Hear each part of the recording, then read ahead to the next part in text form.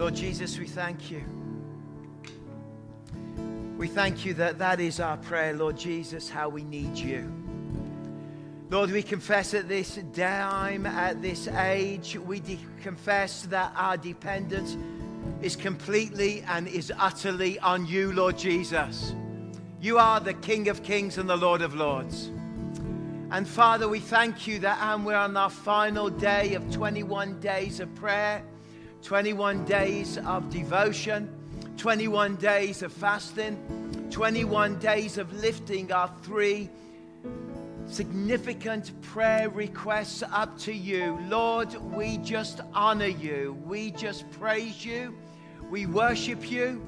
And Lord Jesus, we thank you that you are the God that answers prayer.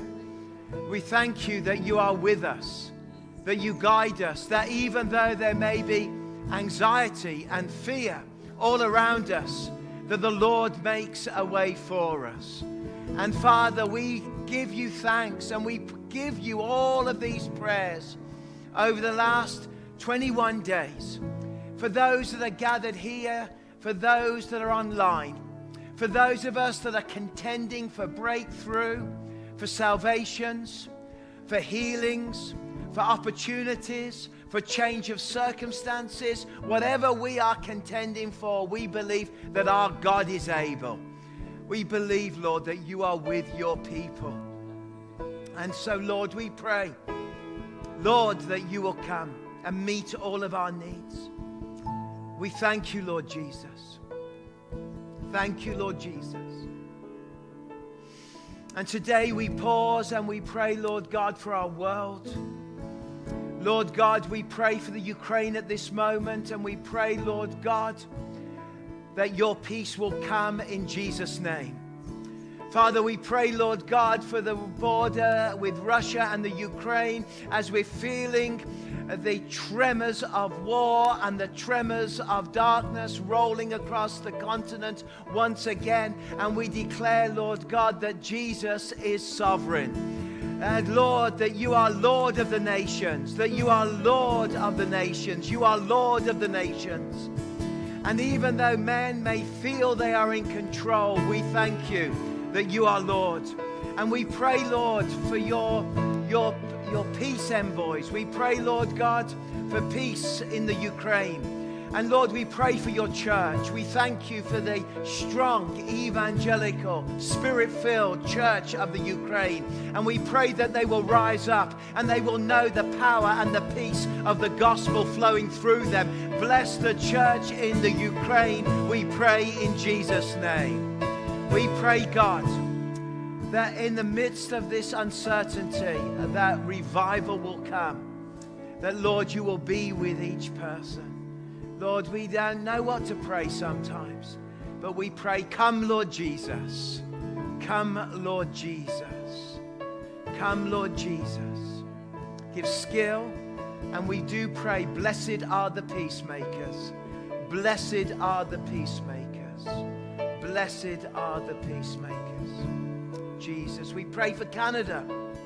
Father, we pray at the moment that, Lord God, as the nation feels so divided, as everything, we thank you that the only answer for Canada is revival, and the only true answer is the power of the gospel to change lives.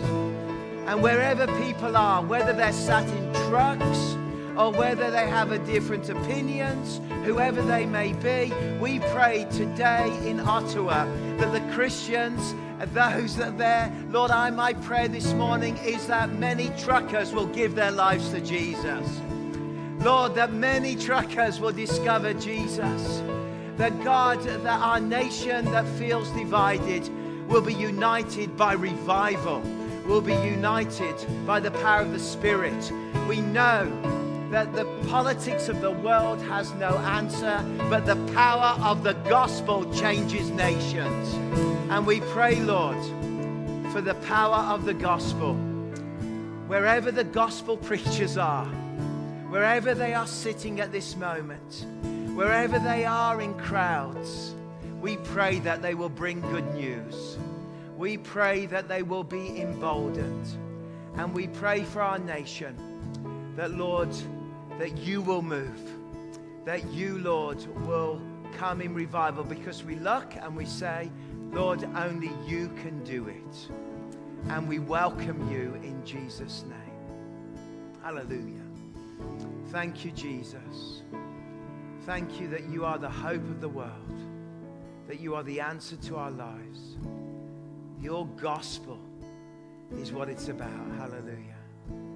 And we pray that people will be snatched from the very jaws of hell in Jesus' name. Amen. Amen. Amen. Thank you. Thank you, guys. Thank you for leading us. We know that we've had a bit of sickness in the camp, and you stepped in. But the average age of this worship team is mid-20s. I think that's awesome. Hey, look at this. Look at this. Well done, Katrina. Are you going to do youth now? Okay, great. So, Katrina, Jonah, if you've got teenagers, you can pop up now with youth and go for it. And, it's so good to be in the house of the Lord and to be able to share and everything. We've been on a series, if you're joining us live and online and you're with us at this time, called Rhythms. This is the last Sunday of this series for January, because we've been devoting January to prayer. And tonight we'll be gathering, and tonight we'll be worshiping, and tonight we'll be having our Willow One Prayer Summit, both in person and online. Can I encourage you to come and join us? Maybe you haven't been out to church for quite a while, but come to the prayer meeting. Come and gather tonight at 5:30, and as we gather, we will pray. We've been standing with our 3 prayer requests, which have probably multiplied to 9 prayer requests, to 30 prayer requests. And you've been contending and asking the Lord to work in different situations. And I think that is fantastic. I think it's been wonderful. The online engagement in the mornings has been amazing. And the online engagement of our team has been amazing. Our pastors and our campus pastors and our staff wanting to lead. It's been great. I was booted out. And they just went in, and I loved it every morning to see them leading and seeing the way that we're engaging and building a church of prayer, a church of mission, church of evangelism. I'm praying that every week one person will give their lives to Jesus Christ. Amen. And last week we got our number 1. So a guy came in from Living Nativity, made an appointment with Pastor Glenn at the end of the time. Pastor Glenn led him to the Lord. Hallelujah. That is great. So I'm just asking that salvations will increase through our nation. I'm asking that people will turn their heart to Jesus, because wherever you are in this journey of political turmoil, the one thing I hear in people's voice is frustration, is pain, is anger. We hear it on all sides. But the one thing I know, having once been lost and now been found, that once I discovered Jesus, I knew that God was in control. I knew that He's Lord. I knew that back then, of course, we were worried about nuclear war. Do you remember that? The 80s. It was all going to happen when 2 tribes go to war. You remember that? Actually, nothing's changed. But we were very worried about Russia and the West. And today we're worried about Russia and the West. But today I'm still the same, that the trumpet could sound and Christ could return. And my job is to proclaim the good news of the Lord Jesus Christ. Because while the Titanic's sinking, there's always got to be a preacher on the decks. And there was a guy called John Harper on the deck of the Titanic. Do you know this story? He led loads of people to Christ. He was terrified of water, by the way. I don't know if you knew this. He was a Scottish preacher, yes, who was on his way to preach at the Moody Bible Church, for D.L. Moody's church there. and he was invited. He was such a good preacher, and he was invited. But previous to that, he'd been on one other ship that sank. And previous to that, he had nearly drowned in the well in the back garden of his home. So he did not like water, and he ends up on the Titanic. But while the Titanic is sinking, he starts to share Jesus. He leads them to Christ. He has his life jacket, and he says to one man, "Are you ready to meet the Lord Jesus Christ?" He says, "I don't believe in God." He says, "Well, you better have my life jacket, because when I die, I'm going to see Jesus. When you die, you're going to face the judgment." And that man took his life jacket. And there was a last moment in the water, the freezing water. John Harper turned to somebody and prayed with a Canadian who was on his way to Halifax and led that individual to the Lord, because that individual thought he was going to die. That individual lived and then told the story. I think we've got to keep the main thing, and that when the Titanic's sinking, on that Titanic was also the very first Mennonite missionary to India who founded the first Christian school in India for the Mennonites. She was on that as well. I often think that'd be a lovely novel. She was a single lady and John was single, that they could have met on the Titanic. And they're a Scottish Presbyterian preacher and a Mennonite missionary would have fallen in love, but then they both died. But it's not a very good ending, is it? Be quiet, Phil. My wife's not on the front row. She must be talking to somebody. So she's usually going, move on. So he got up from the meal, took off his outer clothing, wrapped a towel around his waist. And after that, he poured water into a basin and began to wash his disciples' feet, drying them with a towel that was wrapped around him. He came to Simon Peter, who said to him, "Lord, are you going to wash my feet?" Jesus replied, "You do not realize now what I am doing, but later you will understand." "No," said Peter, "you shall never wash my feet." Jesus answered, "Unless I wash you, you have no part of me." As we come to the end of our series on rhythms, we've spoken about the rhythm of prayer. We've spoken about being driven by a sense of God, not driven by striving the way of Adam. Why we've experienced what it is to understand Sabbath in our lives and to build healthy rhythms of prayer. We know that prayer and meditating on Scripture and the Word of God makes such a difference within our lives. We've explored the whole subject that Jesus, of course, came into the world, and as he came into the world, he came to give us hope. He came to give us that intimate relationship with God. He actually came to remind us that stuff does not satisfy us, but a spiritual walk with the Lord is where we find true life. But you know, there is that part of the fallen Adam that strives within us to want to be somebody, to want to always be successful, to be driven. And yet Jesus comes and turns that whole world upside down. And there is no story more profound than the story in John chapter 13 when Jesus did something so profound. But I want to be honest with you. You know, there is part of me that is, of course, I look at my life and I look at my journey and I look at where I came from and I look at my family, and there is the striving Adam that was so present in those early days, long before I became a Christian. If you'd spoken to me back then, my grandfather owned factories in northern England. We manufactured sofas. And growing up as a child, I remember going to his factories, smelling the elm and the manufacturing, hundreds of employees in those northern mills as we produced these rather cheap, I'll say, sofas, and sold them in what would be equivalent to catalogs, the Sears catalog, and so on. And if you'd spoken to me, I was pretty set. I was going to, organize things, make things, have my own little factory, and then sell things. And that's what we did as a family. That's what my grandfather did.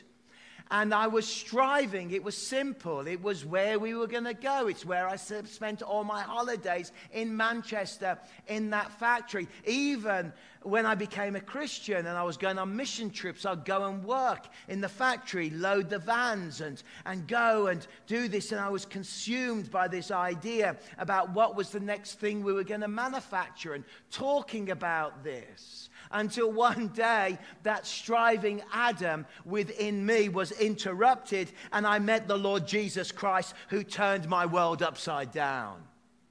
And I realized that it wasn't about being a superstar, it was about being a servant. But so often we can live our lives as a striving Adam that we can think that life's about somehow being a star rather than a servant. And we are driven in ourselves, and the world is driven by our ambition, by our desire to be significant, our desire to be successful, our desire to be noticed. And no more ever than in today's society with social media and with YouTubing and so on, that so many voices speaking at us in so many different ways, people searching for significance, people searching for their moment of fame, their moment where they can suddenly be known and be seen. But of course, that is exactly opposite to the heart of what Jesus Christ is here. We know that the apostles didn't get this because the week before they had Palm Sunday and they expected Jesus' revolution to kick in. They expected things to change. They expected that he would rise up politically, that he would boot out the Romans out of the land, and that the Messiah would come and reign and reestablish the time of Solomon and the great nation, the empire of Israel, the greatest time in their history when they were known, and kings and queens came to Solomon, and there they engaged with the great king, wise Solomon. They were looking for that age when Israel would lead the world and would make a difference. They were already doing their political games. They were already talking about who was going to be the greatest. Mothers were getting involved and saying, could my sons sit at the right hand and the left side? In Mark chapter 10, they're already saying, well, can we sit with you? Can we be great with you? Who's going to rule in your cabinet? Here we are, the 12, but really, we want the power. We want the influence. We want to rule in your new kingdom, and we want to be part of this leadership. There was this desire in the disciples to be number one, and to be striving for significance. But Jesus, in this story, turns it upside down. He arranges for a meal on the night before he's going to die. They come together, and of course, Da Vinci's picture of the Last Supper, with its perspective, with the long table, with each of the disciples. We know it's iconic. Beautiful painting as Jesus is in the center as they are preparing this table. That picture actually has been unavailable for people to view because of COVID for the last 2 years. And this weekend, the Da Vinci painting is now open for people to go and to see for the first time in months, in years, where they can actually go and stare and look at Jesus at the table central at that moment. But even though we have the image of this moment, the one thing that is surprising from the story is that there is no servant, there is no slave who is there to wash their feet. Because, of course, feet would get filthy. In the ancient world, we not only have dust, in the ancient world, we would have excrement from the homes. Animals would live in the homes, and they would throw the waste, human waste and animal waste, into the street. So you would walk through the street, and as you walk through the street, you would pick up this waste on your feet, and it would smell, and it would be not very pleasant. And when you arrived, you either had a servant or you employed a slave to wash your feet. You know this. And the filth and the smell and the excrement of this, they would get down and they would wash the feet. But there was no servant to wash the feet at this moment. And then, in the middle of the meal, and I'm guessing they've all got filthy feet, Jesus stands up. This moment is one of the most significant ancient moments in the all of history. You might think, well, crucifixion, Jesus, yes, of course, but of course thousands of people were crucified. They were crucified all over the Roman Empire. Recently they found the body of an English man in England who had been crucified, and he still had this nail through his feet, and it was all a big to-do about this, because usually they'd never found a body, only two I believe, with actual nails in a body of crucifixion, because bodies from crucifixions are just thrown to the dogs and they disappear into history. But they found this intact body in England where a man had been crucified. A poor little Englishman had got caught by the Romans. That's quite common.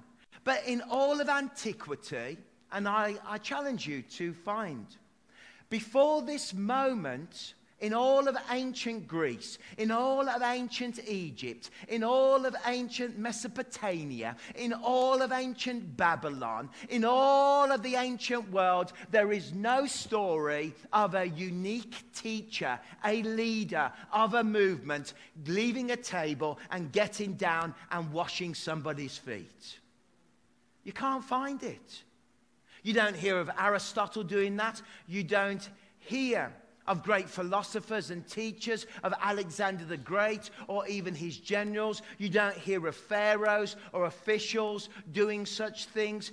There is no, as far as I can see, no recorded moment in antiquity of any great leader of significance doing this, stepping from the table where he's at the center in Leonardo da Vinci's painting.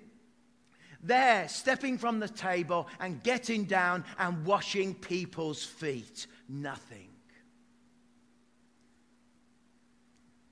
It's a one-time event. You can Google it after it. You can find lots of examples. But not there.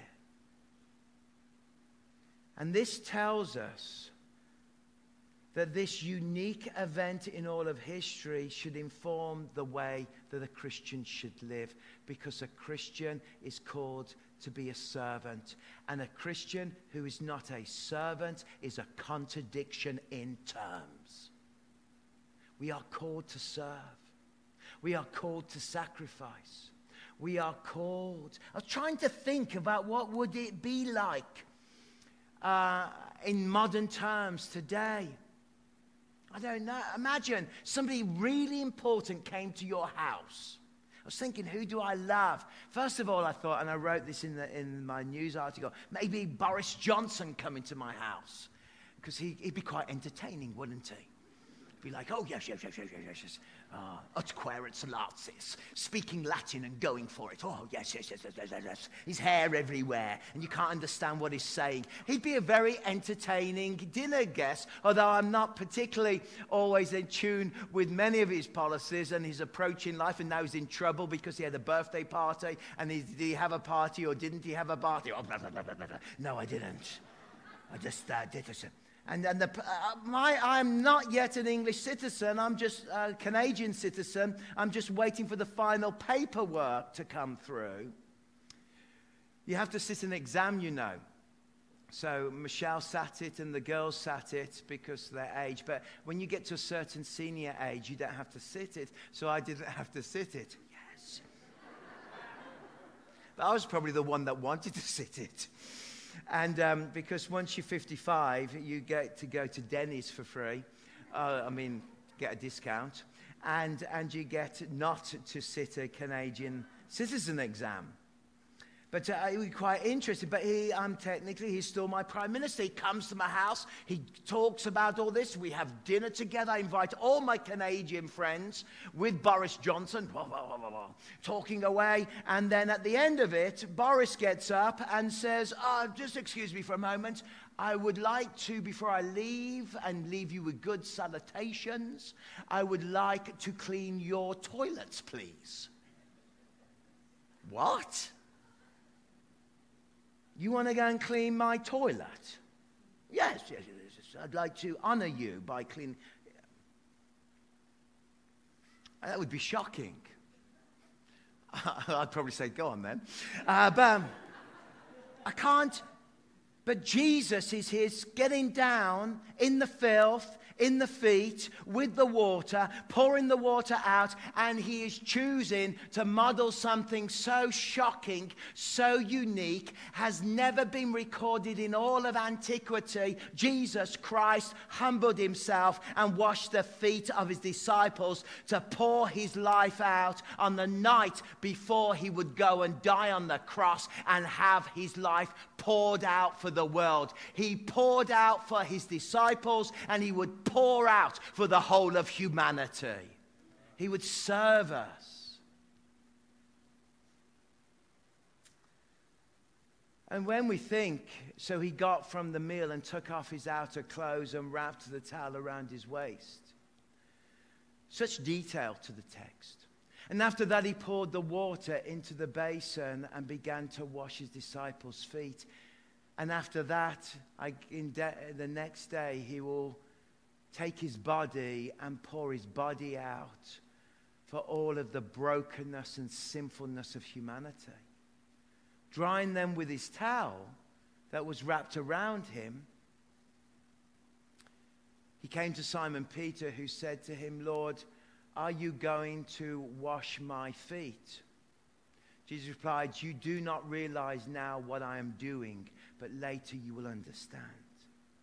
You see, you think there's going to be some kind of revolution that's going to put you into political power. But my kingdom is not of flesh and blood. My kingdom is that an army of believers will rise up, and their servant heart, their servant ways, their loving ways will change the world.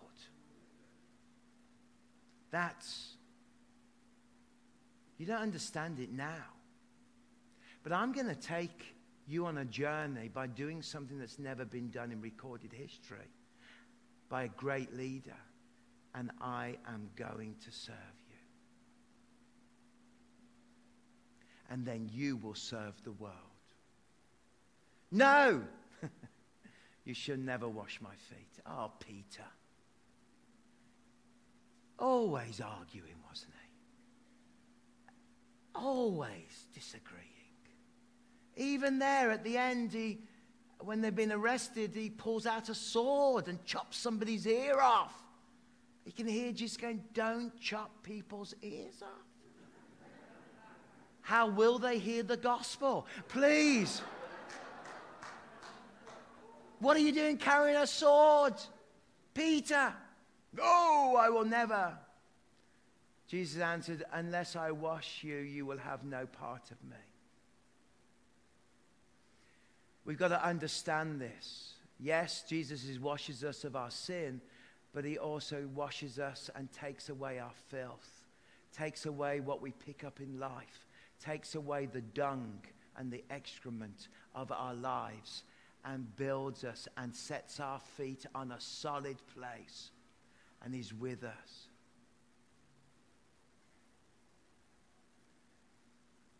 In your relationship with one another, have the same mindset as of Christ. who being the very nature of God did not consider equality with God something to be used in his own advantage. Rather, he made himself nothing by taking the very nature of a servant, being made in the human likeness. And being found in appearance as a man, he humbled himself by becoming obedient in death, even death on the cross. See that phrase, he humbled himself?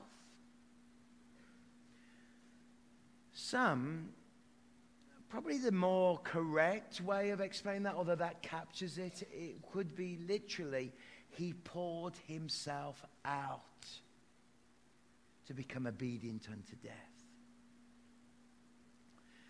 And the very nature of our Christian faith is that we are not striving or self-centered or self-driven, but the deity, the God the Father, God the Son, God the Holy Spirit, he was poured out for us. You've got to realize in the ancient world, the ancient gods were absolutely crazy. They were self-centered, self-driven, self-absorbed.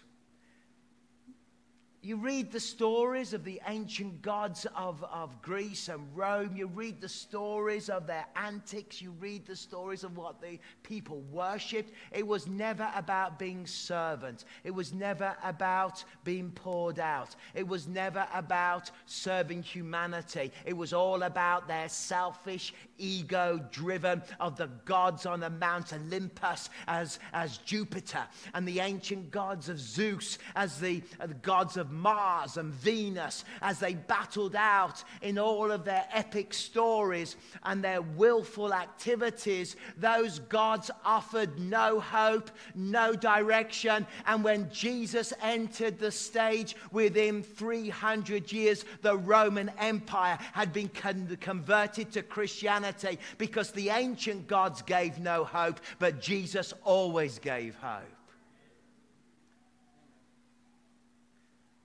So unique. It's unique that he washed feet. It's unique that he came as a servant. It's unique that he died for humanity. And this informs me and tells me that actually God calls us all to humble service in our rhythm of worship. I know, and I've already alluded to, the research shows that 40% of you feel really close to God when you're swinging a hammer, or you're serving somebody a meal, or you are giving a coat, or you are engaging in some kind of relief work, because that's how you feel close to God. Because you understand, for all of us, God calls us to be humble servants. And God calls us not to strive to be noticed in our ego, but God calls us to say, I see the mark of God in every human being, and I choose to serve people. Oh, but the whole flesh, my flesh, wants to serve people, but I want to let the whole world know that I'm serving people. Oh, you got such a sinful pastor, don't we? Ooh, my ego. But I've got to put to death my ego. I've got to put to death my arrogance. I've got to put to death my performance and perform for an audience of one. To serve. It was interesting reading Brendan Manning's book, who himself suffered with alcoholism and knew what it was to live with his battle as a poet, as a writer, as a Christian minister, with his battle about bringing the gospel. He says a really interesting story where he's in an American airport and he's coming through, and he looks at his shoes and he sees his shoes and he's shining, and he sees a man shining shoes. So he gets up and he sits down, and the guy, Afro-American man, starts to shine his shoes. And Brendan writes how he's watching the man shining his shoes in the airport. And I guess I've never met this man, Brendan, but I guess his story, his alcoholism, his battle, his sobriety captures a broken-hearted man in much of what he writes. And at the end of it, he looks at this man and says, "Excuse me, you've just cleaned my shoes. Please, may I clean your shoes?" And this Afro-American man, he decided to weep. He agreed, and he sat in the chair. And Brendan describes how he gets down and he starts to clean the shoes. Quite a bold moment. And he describes how this gentleman just wept as this privileged author shines his shoes. I guess that captures the heart of Christ. That we serve others. Others often serve us, but we serve others. We serve in secret. We serve in humility. We serve and do things that people never see. But the more I read ancient history, and I read the history of the Roman Empire, I'm just reading another book at the moment. Christianity was defined by its power of humble service. Because Romans had virtues. Romans, they were into self-control, into purity, into valor. They were into, good rhetoric. They had values that were strong, and they were definitely not humility and definitely not servanthood, because in all of Roman writing, you never find it's really good to be humble and be a servant and wash people's feet. It's good to be a good citizen and rule over the servants. And I believe that is the reason why the gospel humbled the Roman Empire. Because the people in the church, they served one another. And they served the world. Sometimes I think I'm not very good at serving. Are you? I'm not very good at this. I am a messy man, by the way. Just ask my wife. Honestly. I'm like I look at my kids' rooms and I look and I can't condemn them because I'm like that. But I have to remind myself that every time I put my hands in the washing up bowl and wash up for the family, every time I do things that aren't seen, every time I serve, I'm doing it for the family and for Jesus. And it's the power of servanthood in the family that makes such a difference. It's the power of serving one another when it's not even noticed. It's the power of living the rhythm of serving others and not being a superstar. Even I have had the privilege, not so much these days because we don't really go anywhere, of going to conferences and speaking and going around and being itinerant and staying in hotels. And I always think of the person that comes in afterwards and cleans. I have my little system in hotel rooms. Basically everything goes everywhere. And then at the end, I tidy up, try and always leave a good tip and a little note. Because I reckon that the person that will come and clean my room after me has a lot busier and harder life than me. And if there is a way I can serve, one must serve.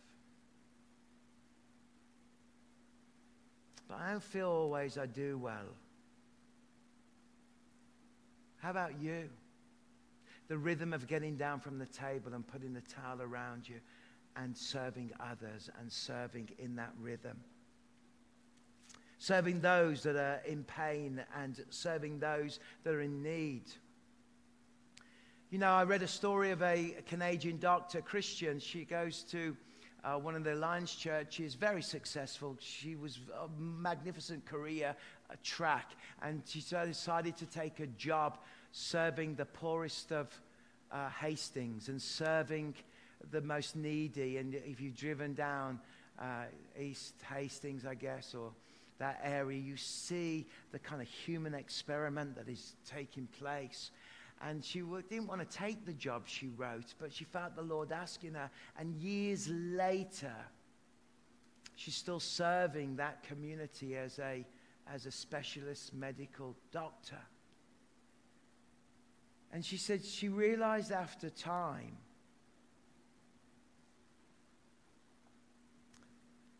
that if she had had the same life experiences of those she works with medically, she would be in the same position as them. The trauma, the abuse, the agony, the disassociation, the modeling of brokenness. And she writes, I came to the decision that if I had gone through what that woman who sat in my office had gone through, I would be the same as her today. And that humbles me to serve others. And I guess I read that and I think, okay, I had a loving mother, a loving father. They split up. Life wasn't perfect, but they gave me a gift.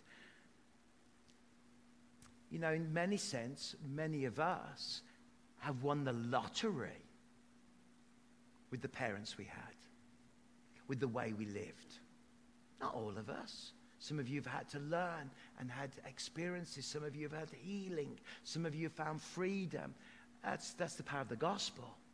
But for many of us, we won the lottery. They weren't perfect. All research shows that parents aren't perfect. Parents generally, it shows, get it right 50% of the time. But that 50%, if you get it right, tends to be enough to produce a functional human being. Hallelujah. So be encouraged, parents. Because if you get it right 50% of the time, there's enough love in that 50% to make the difference. But serving, she said. And that's why I think in our rhythms, serving others, whether mission trips or going to places or helping in different ways, of which we do so well as a congregation, is such important for your spiritual and my spiritual rhythm. Giving. I want to take you back as I finish this. And we'll jump into the life of David. And we're all going to go through the life of David and we'll unpack it. But I want to take you back to 1597 to Japan. The Christian gospel has arrived in Japan and they are trying to stamp it out. 26 devoted Japanese Christians are marched across Japan to be crucified. They are marched 600 miles to Nagasaki. And as they're taken there, they arrive, and there's 26 of them, but there's 25 crosses erected, of which, unless they recant Jesus Christ and declare they're all going to be crucified. Absolutely historical fact that this happened. And they said, one person said there's 25, but there's 26 of us. And they said, yes, but there's a 13-year-old boy. We'll just kill him. Not going to crucify him. And the 13-year-old boy walked forward and said, well, why haven't I got a cross for Jesus Christ? He said, I want to die for Jesus. And so there were 26 crucifixions that day. Died.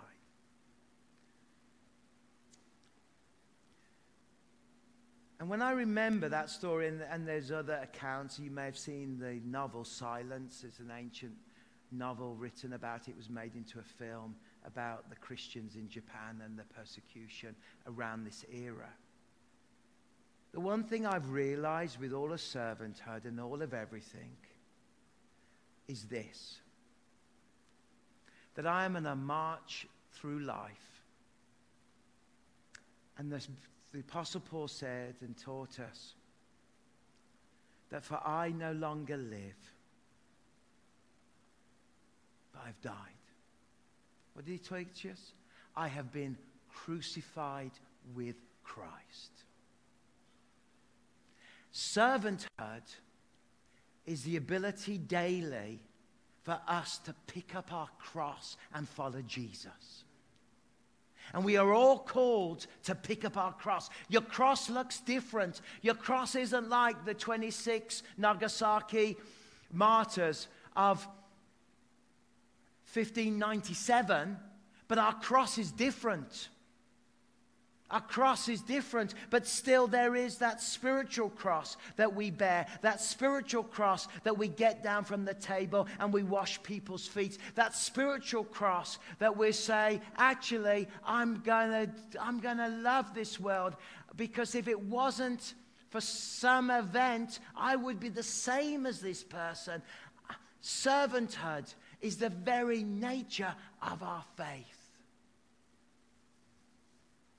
And I don't think I've been very good at it always. I've been lousy at times in my life. I've been so evangelical. I am evangelical. You know, I love the gospel. But so that I've forgotten that we are saved by faith, but we are also called to serve humanity. However that means to you, however you apply it. For I no longer live, for I've been crucified with Christ. I've died to myself, and so I choose to serve the Lord. It's tough though, isn't it? And I love it that God himself did it for us, to show us the way.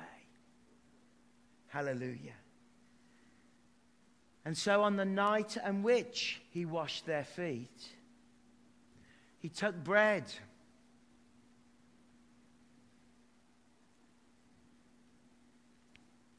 If you weren't able to pick up the emblems as you walked in, there are emblems available in the foyer for your.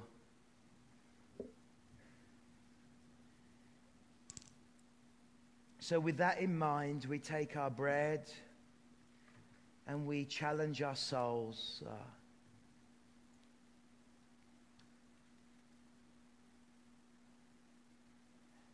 I thank you, Lord Jesus, that in the story of the shoeshine man, places were exchanged and roles were changed. And I thank you, Lord,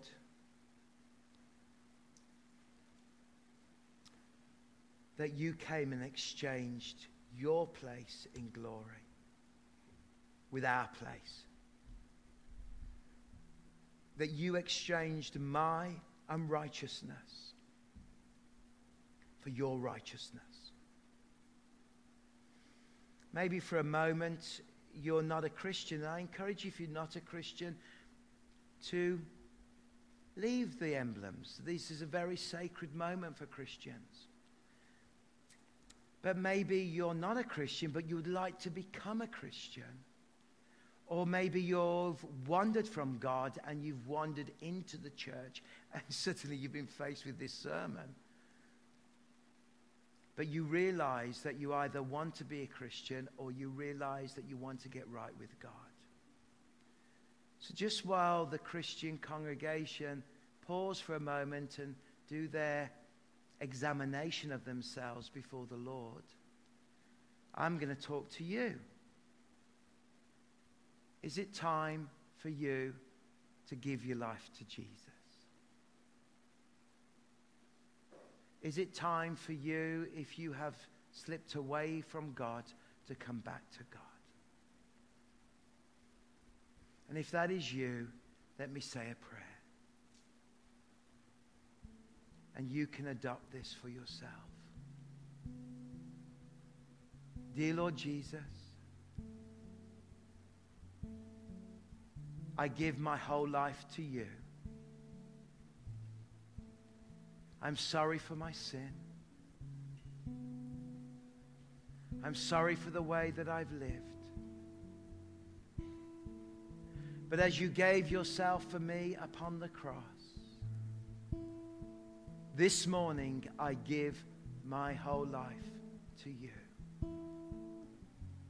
I choose to make you Lord now.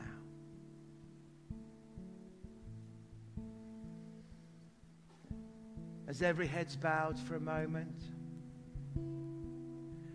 if you prayed that prayer to get right with God or to give your life to Jesus, I'd love to pray for you. Christians aren't looking around, but just raise your hand, and by raising your hand, you're saying, I give my life to Jesus this morning. Is anybody? God bless you, sir. Anybody? Father, I pray that for this gentleman, that he will just know the peace and the knowledge of salvation coming through his life in Jesus' name. And for all the unspoken prayers, I pray, we choose the way of service. And so on the night in which the Lord Jesus Christ washed the feet of his beloved disciples and changed the course of history in the next days to come, he took bread and he broke it, saying, this is my body which is broken for you. Eat it in remembrance of me.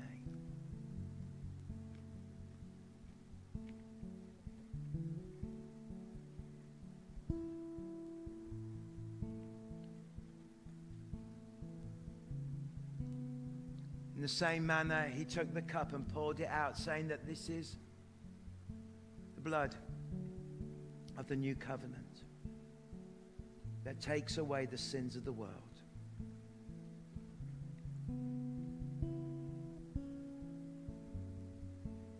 Drink it in remembrance of him.